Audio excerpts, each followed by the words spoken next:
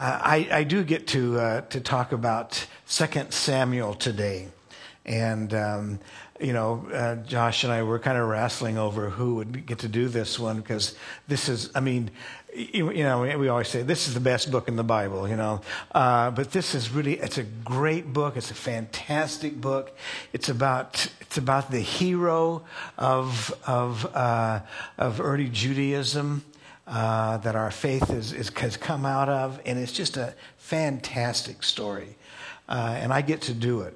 The negative on it was, as Josh and I were talking about the message today, is that here we are on Father's Day, and David is probably the worst father in the Bible.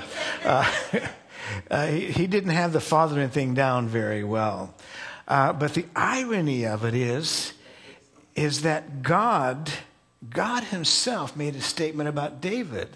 And the statement is that David is a man after my own heart. Being a godly father is vital. It's very, very vital. But you know what? Being a worshiper is more important. It's not an either or. It's both and. You can do both at the same time. But what I want you to know is that David, even though he made some huge mistakes, I am just so grateful that all of my stuff is not listed in the Bible. What I am grateful for is that through David's story, God is telling me some things about myself. And what God is telling me is that no matter how much I mess up, I can make it, that God is on my side. And that is the story of the book of 2 Samuel. Before I get into the message this morning, I do want to mention something. I heard it from a couple people asked me this morning about it, yes, they say, is Kid Care closing down? No. Kid Care is not closing down. The store that supports Kid Care is closing down. For some of you who've been around for a while, a number of years ago, when we faced the economic downturn happened, and we had to get creative, and God dropped it in our minds to start a thrift store, and so we started this thrift store, which has supported thousands of kids and has put hundreds of thousands of dollars, millions of dollars, on the field, to taking care of our orphans, our orphanages, and our food bank here. And so it's not closing down. We just have to get creative. For those of you that are interested in Kid Care, in a couple of weeks, we will have a meeting to say, what is the next step of Kid Care? Just honestly, we should be doing it now, but we don't have the time and the energy to do it. Closing the store down is a real pain in the neck. It is a lot of work. And, there's a couple of people that have really poured their hearts into this because they believe in the message of Kid Care. Obviously, my wife is one of them. She has worked herself to death in this store and just fed millions of kids, millions of meals to kids. And Gary and Sylvie Sconyers, it would not be possible to have done what we've done in the past few years with the store without Gary and Sylvia. And so when you see them, I would just encourage you to say, hey, you guys, thanks for making it possible for this mission of our church to go on this way. Let them know that you appreciate it. And we're going to have to let God be creative and create something new. I don't know what it's going to be. I know that, I'm just going to say it this way, that the whole management team is just really exhausted right now. They have poured their physical beings into making it happen. And it's just time for a different season. A couple weeks ago, I talked about the idea that, Sarah was the source of the promise, but the Bible says that Sarah died. Sometimes the source of the promise dies, and you have to go on with the rest. So what is the rest of it? I don't know. Let's get creative and allow God to work through us. 2 Samuel. Wow, what a book. And because it's about King David. It's about the rise of this little shepherd kid that, out in the fields, living out in nature, he learned to pay attention to that still small voice of God inside of him. He learned to grasp the things of God. And he learned to do something that, I am so envious of him for it. He learned to take his emotions and his thoughts and these feelings and to put them into words, to put them into songs that would direct his whole life and that would change not just his life, but I'm going to be honest with you. He changed every person's life in Christendom. David was this young man with a heart for God. And that doesn't mean that he was perfect, that he never sinned, because unfortunately this book of 2 Samuel exposes his horrific sins. But what was most important is he kept his heart faced towards God. He kept his heart faced towards God. When David fell, when David stumbled, he stumbled forward. He didn't sit down and say, I'm a failure. I just can't do it. That's it. I'm done. I quit. He dealt with it. He picked himself, dusted himself off, and said, God's still God. I'm still not, and I'm going to trust in him. Can you, if you've been in the faith for a while, now I know that none of you here ever have any problems, right? You never have any failures, right? But you know people who do, so this will be a message for them. But can you imagine, I don't know about you, can you imagine trying to live the Christian life without the book of Psalms? Have you ever been in that place where you felt like everybody was against you and that you were all alone and facing difficulties? And it was just like, what am I going to do? And all of a sudden, you come across something like this. Hasten, O God, to save me. O Lord, come quickly and help me. May those who seek my life be put to shame and confusion. May all those who desire my ruin be turned back in disgrace. And may those who say to me, ha ha, turn back because of their shame. But may all those who seek you rejoice and be glad in you. And may those who love you, love your salvation, always say, let God be exalted. See, I need this. I require this kind of writings in the Bible to keep me going and to give me the gas to face it through some difficult times. Can you imagine trying to live through some of the difficulties in life without something that would deal with, let's say, save me, O God, for the waters have come up to my neck. I sink in the mire of the depths where there is no foothold. I have come into deep. Oh, can you imagine trying to navigate life without that kind of a understanding of a man of God, a man after God's own heart? To say, I've had it tough too. But you see, David was always pouring out his heart. They're going to kill me, God. They're after me. I mean, there's also the beautiful Psalms of, man, things are great and God is good and life is wonderful and the Lord's my shepherd and I shall not want. God's always there to take care of me. But no matter what it was, no matter if it was good or if it was bad, David always did something at the end of his Psalms when he was crying out for help. He said, but God's going to be faithful. God is going to come through. I have seen God come through in so many ways in my life. I have seen God be so faithful. I have seen the God of the impossible do the possible. And that requires me to be able to say, God, thank you. But sometimes my words, they fall so short.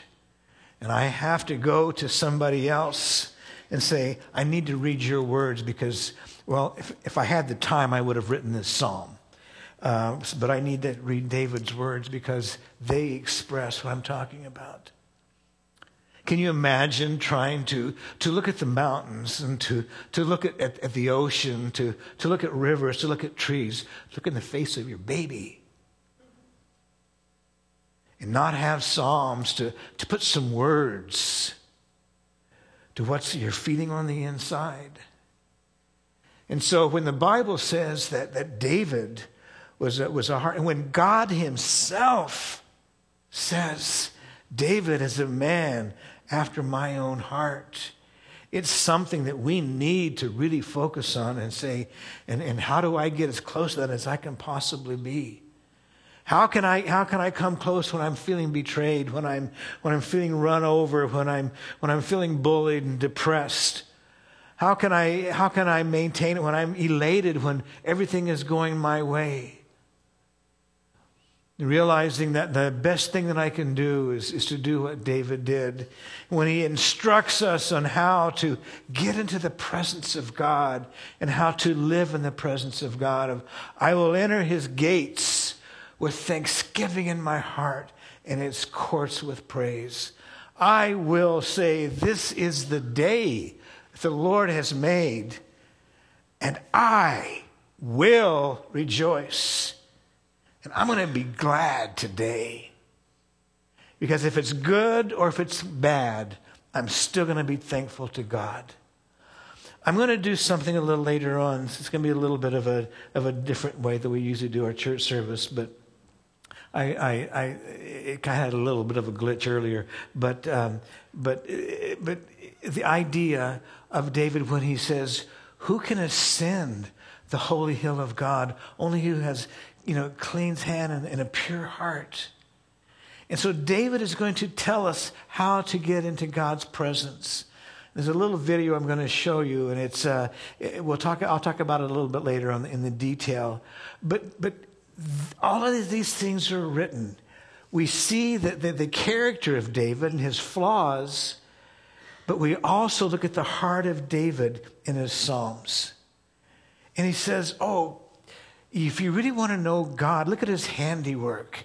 Look at the mountains, they're strong. You serve a strong God. Look at the fragileness of the flower, that God is going to protect it. It's going to show the glory of God. And so Psalms is something that the Bible says these things are written so that you may believe. Psalms is written. God had David write down Psalms so that you can believe when you're going through tough times and hard times, when you're going through times that you just want to quit, you feel like everybody's against you. That's written so you can believe that God's going to be on your side and He's going to pull you through. If you stay faithful to God, He's going to be there with you and He's going to be there for you. And if you stay with God, you're going to win in the end. That life is not easy. That life is full of difficulties and problems. But we serve a God who is always faithful. And that is the ultimate message of David and what he writes in Psalms, is that God is faithful. And when we enter his gates with thanksgiving, whether things are good or bad, when we enter his courts with praise, as you'll see in a couple of minutes on the video, when you enter his courts with praise and with an abandonment of God, I'm going to serve you no matter what, that God is going to be there for you and God is going to be there with you. And folks, things are going to be okay. I guess that's the ultimate message of the book of Psalms, is it's going to be okay. It's going to be okay if you stay true to God. If you're ascending that hill, if you're getting out of the molly grubs of life and you're moving on up the hill to the presence of God and to the dwelling of God. Now, when David is called saying he has this heart after God's own heart, to understand why God would say that about David, we have to understand that characteristics of who David was. Yes, he was an incredible leader, a lousy father, a worshiper of God, a writer of incredible literature, of verbiage that, oh man, do I envy him of his ability to express himself in that way. But he was a man that had all of these things in a jar of clay. And yes, he failed. But why does God still say? I mean, he committed adultery. To cover it up, he murders one of his generals.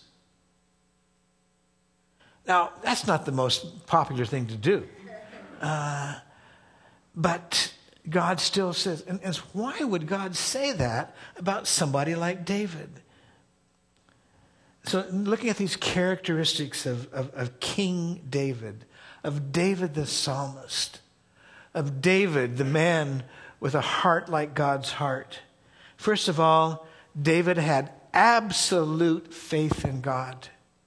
It was a faith that when he was young, he nurtured that faith. It was a seed that was placed inside of him, but David nurtured that faith. David did something that we all need to do, and moms and dads especially on today, encourage your kids to do this, to always thank God when something good happens. God did that. You know that, don't you? We know it without preaching at them, but David would build a monument to God's faithfulness. You know, when David is a young shepherd boy living out in God's creation, and he's communicating with God, and he's seen God's creation, and he's thanking God for his creation. Not worshiping creation. We are not pantheists. We do not worship creation.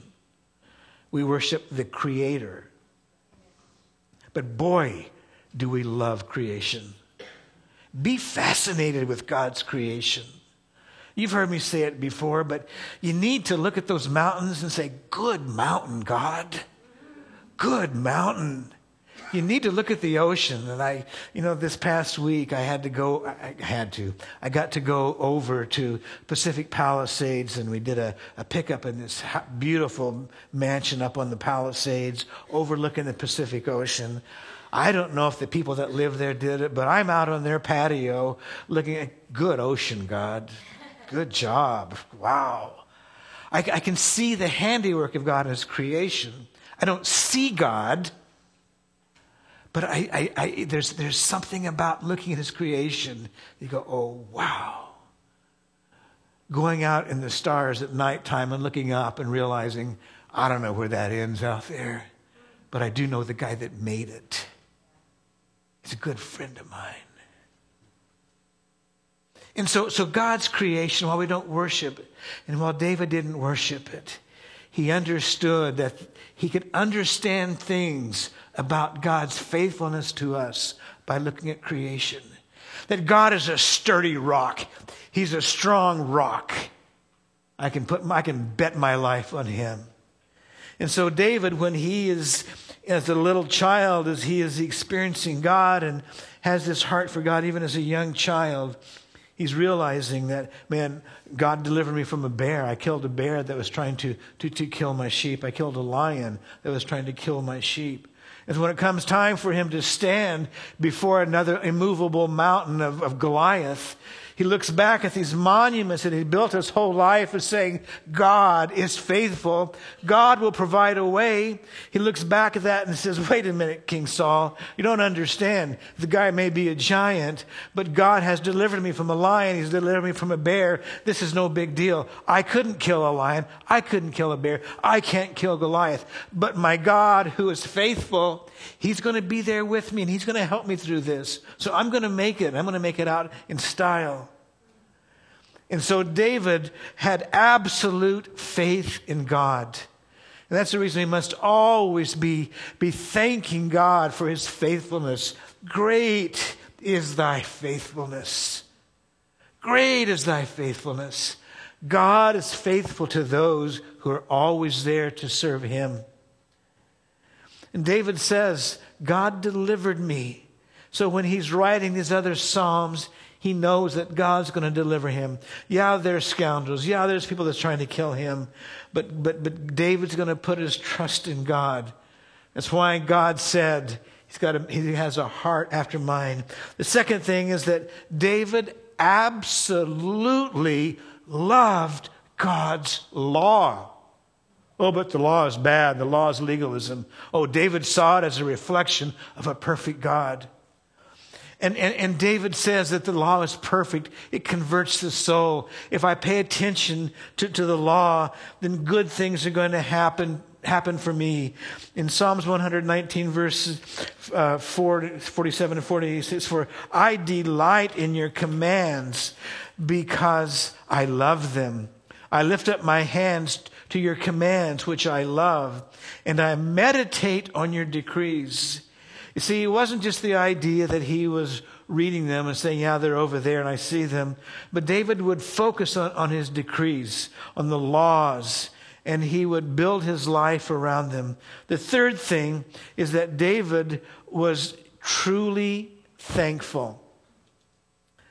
David was a thankful person. He was the type of person that I would like to hang around if I wasn't one of his generals. Sorry. He was thankful. He was thankful all the time. And he knew the importance of expressing that to God. God, I'm thankful for this. I'm thankful for that. God, you did this. Thank you. God, thank you. God, thank you. And the importance of us having that life that is built on thankfulness and realizing that I only have one way to get in the presence of God, and that's by thankfulness, by rejoicing in him and who he is. And as followers of Christ, we will always do well when we are offering that praise of thanksgiving, even in difficult times. God, I don't see the end. You know, that with Janice and I had a miracle in our life. And I mean, it's just the idea that, you know, we saw it and it was not possible for this to happen. It was impossible. It could not happen. We cried out to the Lord.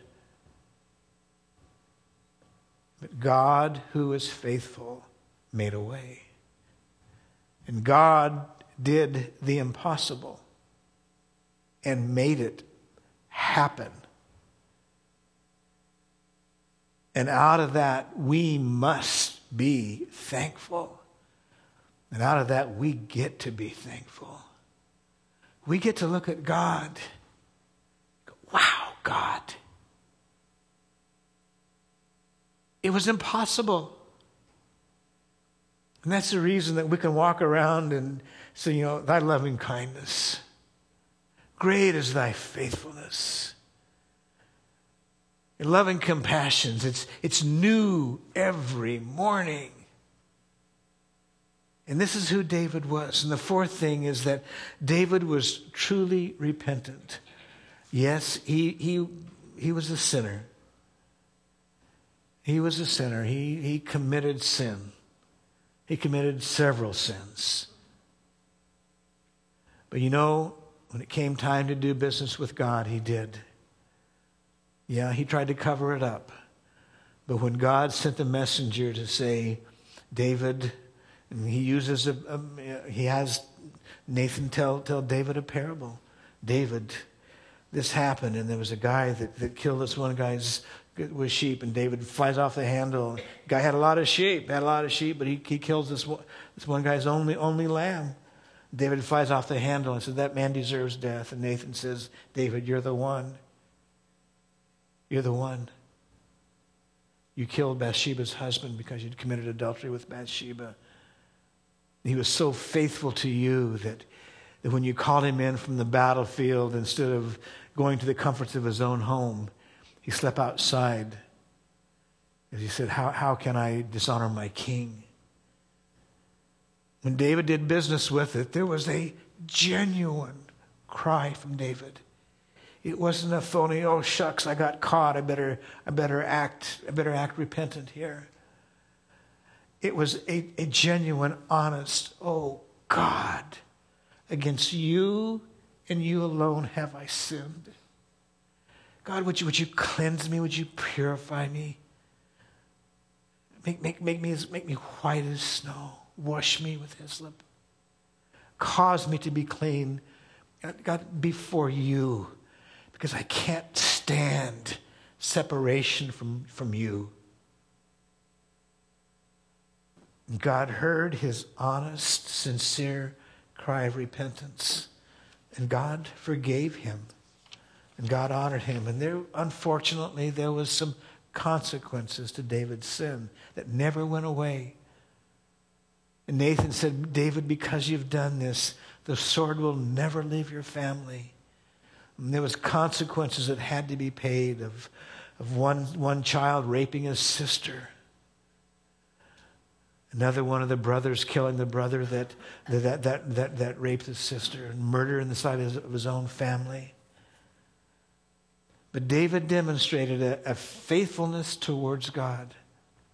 So when we come together on Sunday mornings and we are singing songs about God being faithful, about God being on our side, and about God being a rock, or whatever you do, folks, whatever you do, don't let those just come rote memory songs where you're just singing it.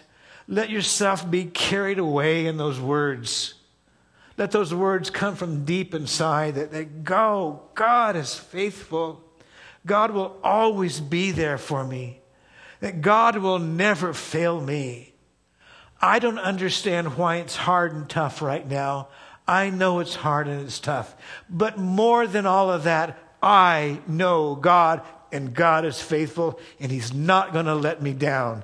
At the end of the day, at the end of the trial, at the end of the test, God is going to be there for me, and good things are going to come out of it. And as a matter of fact, everything is going to be okay. Now, when David, just a summary of 2 Samuel, when David becomes king after Saul dies, David is king over not the whole nation of Israel. He is just king over Judah. We're going to put this map up here, and I'm going to move some stuff around for a second. But David becomes king over Judah. And Judah is just the lower tribe of the promise of God when there is when God's dividing the tribes up into their blessings. But Judah is down in the lower part, and so there was just Judah and the other 11 tribes, and they were considered Israel.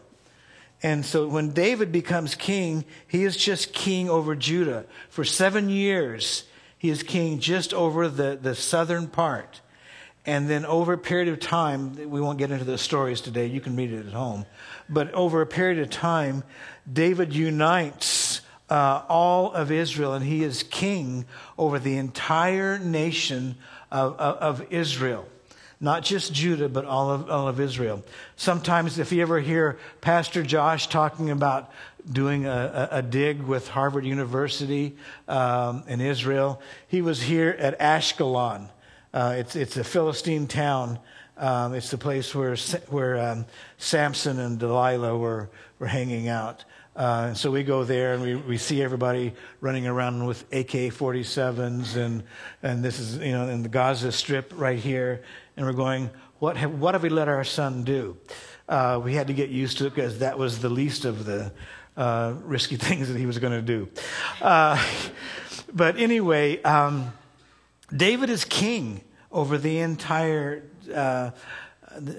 nation. He unifies after the Civil War. He was like Abraham Lincoln, unifying the nation together and making it one under God and serving God. And so we see David in his leadership skills and capacities of causing people to also begin to serve and to follow him. Now, in the rest, the book kind of breaks down. We see David being brought to the place where he's reigning over his kingdom. And there's a little bit of a comparison here between David and you and I, that God placed David over the kingdom, over the kingdom of Israel, and that God was going to be with him. And a lesson to learn from this is that as God is going to be with David, when David turns his heart over to God and when he's facing difficulties, that God's going to be there with him. And for each one of us, when we step across that line of faith, God gives us a kingdom, and that kingdom is your own life. And you are to rule and to reign in the kingdom of your life. And there are, like David, there's going to be enemies on the outside that are going to begin to try and come in and to rob your kingdom from you. And there's also going to be even situations on the inside that are going to try and rob your kingdom from you. With David, it was Absalom, his son, his very own son, who ultimately, he did run David out and became king for a little while himself, but God handled it. And Absalom, read the story, Absalom is killed in battle by David's general, and then David comes back and takes up his rightful place as king. And so there's a parallel there. When you read the story of David and his kingdom, of God, I know that you're going to be with me through these same kinds of things, that this is a battle that I'm facing in my own life. A little later on, we see David getting comfortable, and he gets very sloppy in his relationship. And yes, he commits this sin with Bathsheba. Later on, at the end of his life, he does something that causes a big blight on the whole nation. And it's something that it doesn't go away. He numbers his troops. And I mean, well, what's so bad about that? The issue was he was putting his trust in himself and not in God. I have the ability to marshal a big army. I trust me. And God, again, sends a prophet to say, you got your choice. You can either face 3 years of running, or 3 months of having your enemies come after you, or you can face 3 days of having God bring judgment on you. And David's response is, I'd rather be in the hands of a merciful God than the hands of my enemies. I choose 3 days of God ravaging me and my nation. And after 3 days, David says, this has got to stop. This has got to stop. Hundreds of thousands of people were dying across Israel because David made a bad choice. Sometimes in leadership, we can make bad choices and other people pay the consequences of it. It's the reason, as we're coming up on an election, folks, we need to be praying that God will put the right person in. God's will is not always done. That God will send the right person, and yes, I'm the first one to say, and what is there to choose from? And I don't know, but what I do know is that we have to make choices based on the values of that closest to Christian choices. And as for me, what I will just say is I could never vote for anybody who is pro-abortion. Life is precious to God, and I can never vote for anybody that is pro-abortion. Now, and so what else is there I do anyway? But David says, I'd rather fall in the hands of God, of a merciful God, than of vengeful enemies.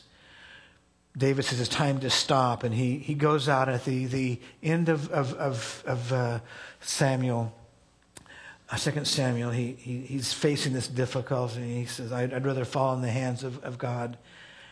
He said, I'm going to build an altar. It's time for this to cease. So he's going to build an altar, and he needs to buy a plot of land to build this altar on. Some great stories of the symbolisms behind this, but For time, I won't get into it because you would be here till next Mother's Day. This stuff is so rich. But he goes to buy this land, and the landowner says, he says, I want to buy this land. And the landowner says, you're my king. No, I'm just going to give it to you. And David says, no. I will not give anything to my God that costs me nothing. I'm going to pay for this. There's a lesson there that, folks, that we can't give God what's left over. We can't re-gift something to God. We have to serve God and honor God with our best. Giving God our best. It's a reason that the first fruit, the tithe, is so important. Because it's giving God that place. And it's that heart of David. So I'm not going to give God something that costs me nothing. I'm not going to give God the leftovers. I'm not going to re-gift something to God. And so David does this, and the disease that is killing so many people ceases instantly. But I want to just to in closing off the message today, I want to look at one quick story. It's at the beginning of David's reign as king. And it's over in chapter 6. Last week, Pastor Josh talked about how the children of Israel got the Ark of the Covenant and were trying to use it as a magic weapon to defeat their enemies. Instead of defeating their enemies, they lose the Ark, and the Philistines take the Ark away from them. God judges them. He embarrasses their God. Their God keeps falling over in the presence of the Ark. And just to send judgment on all the people, God gives them all hemorrhoids. And, it's just, I always take that's a sign that God loves to teach the Bible in a relevant way to little junior high boys. But God allowed for the Ark of the presence of God to be gone from the nation of Israel for a long time. And David says, it's time to get the Ark back. I'm going to bring the Ark back to Israel. And David did something, again, that as a leader, he knew better. He shouldn't have done this, but he did it anyway. He knew that the Levitical law said that you were to bring the Ark of the Covenant, carry the Ark of the Covenant on staves, on big poles, and that you're to have people carrying it. But David instead, I guess he figured he was in a good place with God, and God was going to cut him some slack, and he can get by with it. After all, God's a graceful God, and he'll forgive me. And instead of putting the ark on staves and carrying it back the way that the law that David loved commanded, David built a cart, and he put the Ark of the Covenant on a cart. And as they are coming and getting close to the city of Jerusalem, bringing the ark back, there's a geographic place where the road got really rough, and the ark starts to shake. And Uzzah, who one of the guys walking beside the ark, sees the ark about ready to fall off of the cart. And he just reaches up to push the ark back on. Who wouldn't do that? It's just a natural response. Oh, I don't want to push it back. And instead of God saying, oh, thanks for saving me, God strikes Uzzah dead. Who's God? Why would you do that? Because our God is a holy God, and you can't rewrite the laws of God. There are some of the things that in Christianity that we're facing that they're counterculture, they're culturally offensive, they are not politically correct, but we are not allowed to rewrite the laws of God. And when we try and touch God in that way, we can expect that there's going to be consequences to be paid. And while it was David's fault that Uzzah died. Uzzah was, he said, well, he had good intentions. He was just, folks, good intentions, when it comes to serving God, good intentions are not good enough. Obedience is what God calls for. And so this happens, and David sees Uzzah laying there dead. God, I'm just trying to bring the ark back, and good grief, you're killing my people. What's going on here? David got a little angry with God. And he said, just put the ark over here. There's this guy, he's a Levite, put it in Obed-Edom's house. And so they put the Ark of the Covenant in Obed-Edom's house, and it's just sitting there. The Bible says there was a specific place for it. And in Obed-Edom's house, it was there for 3 months. Message comes back to God. Back to David. You would not believe what is going on with Obed-Edom. Everything is going his way. The guy is prospering. God is with him. Folks, I'm going to tell you something, and you got to hang on to this, not from the American point of greed, but when you got the presence of God with you, prosperity is going to come. Blessing is going to come. Obed-Edom had the presence of God with him. Everything was turning up roses for Obed-Edom. And David's going, me king, I want my ark back. And so this time David straightens up. He has them put the ark, and he's going to bring it, what was his original plan, but now he's going to do it the right way. He's going to put the ark on the staves, and they're going to bring it into Jerusalem. The presence of God is coming back to Jerusalem. And the people, they're thrilled about it because it's going to be good again. God is here. I'm going to play you a song in a couple of minutes. And some of the lyrics in the song goes, this old town, it's not like it was before. When the presence of God comes back in your own personal life, that things are different, things are good, and things are right. And so they knew that God's coming back. We're getting God back in our town. And things are going to be right. Things are going to be good. And as a matter of fact, they were. There was peace for a long, long, long time because God was back. God brings in peace to our lives. And the presence of God is there. A number of years ago, a long time ago, Richard Gere did a movie about King David. He's not a man of God. I'm not trying to imply that. But this movie, and this one particular scene that I'm going to show you, it is absolutely fantastic. Because it is that portrait of they've gone and they're getting the ark back from Obed-Edom. And they're bringing it up the holy hill, up to Mount Zion. They're going to put the ark back where it's supposed to be. And David has prepared the tent. In Psalms in chapter 24, David talks about ascending the hill of God with holy hands and being lowly in heart and doing it God's way. And in this movie that Greer put together, there's this scene where they come to the gate, and King David understands that you've got to enter the presence of God with thanksgiving and with joyfulness.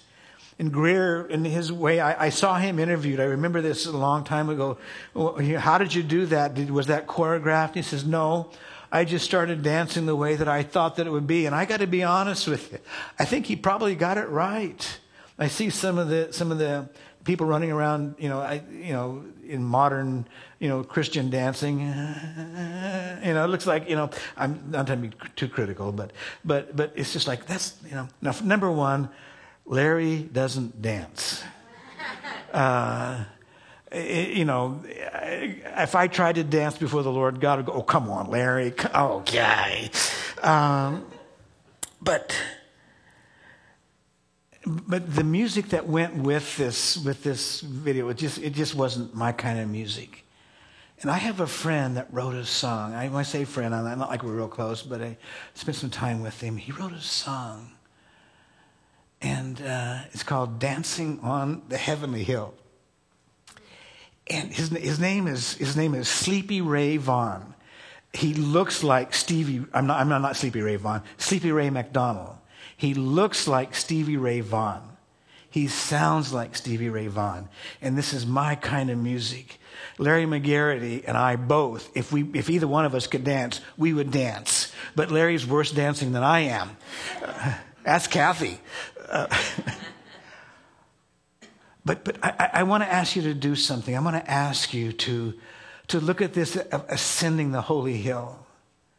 And Micah, David's wife, from his wife, there was the daughter of Saul. She laughed at him. She mocked him. She said, "Oh, how silly you are of stripping down in front of the daughters of Jerusalem. How embarrassing. And that was dumb for you to do that." And David says, "I wasn't dancing for you. I wasn't dancing for the daughters of Jerusalem. I was dancing for the Lord." And it was that heart. I'll be a fool for God if that's what it takes. And so what I'm going to do is this morning, we're going to take the offering during this video. I'm going to ask the ushers to come to the front. And as they're coming, go ahead, start writing out those huge checks. Do the push pay, do all of that. Because I want you to be able to focus on this video. I had a glitch in the first service, and I think we got it fixed. I want you to be able to focus on this. I want you to, I kind of want you to put yourself in David's shoes. You be King David for a little while here, okay? What would you do if you were bringing back the presence of God to a group of people? But you knew you couldn't do it in pride. You knew that you had to humble yourself in front of everybody, even though you're king. You got to humble yourself and say, "But he's God." Because we're bringing God back to our town. We're bringing God back. Father, bless this offering. We want to honor you. We want to give you something that doesn't cost us anything. We love you, God. Blessed be your name, Lord. Amen.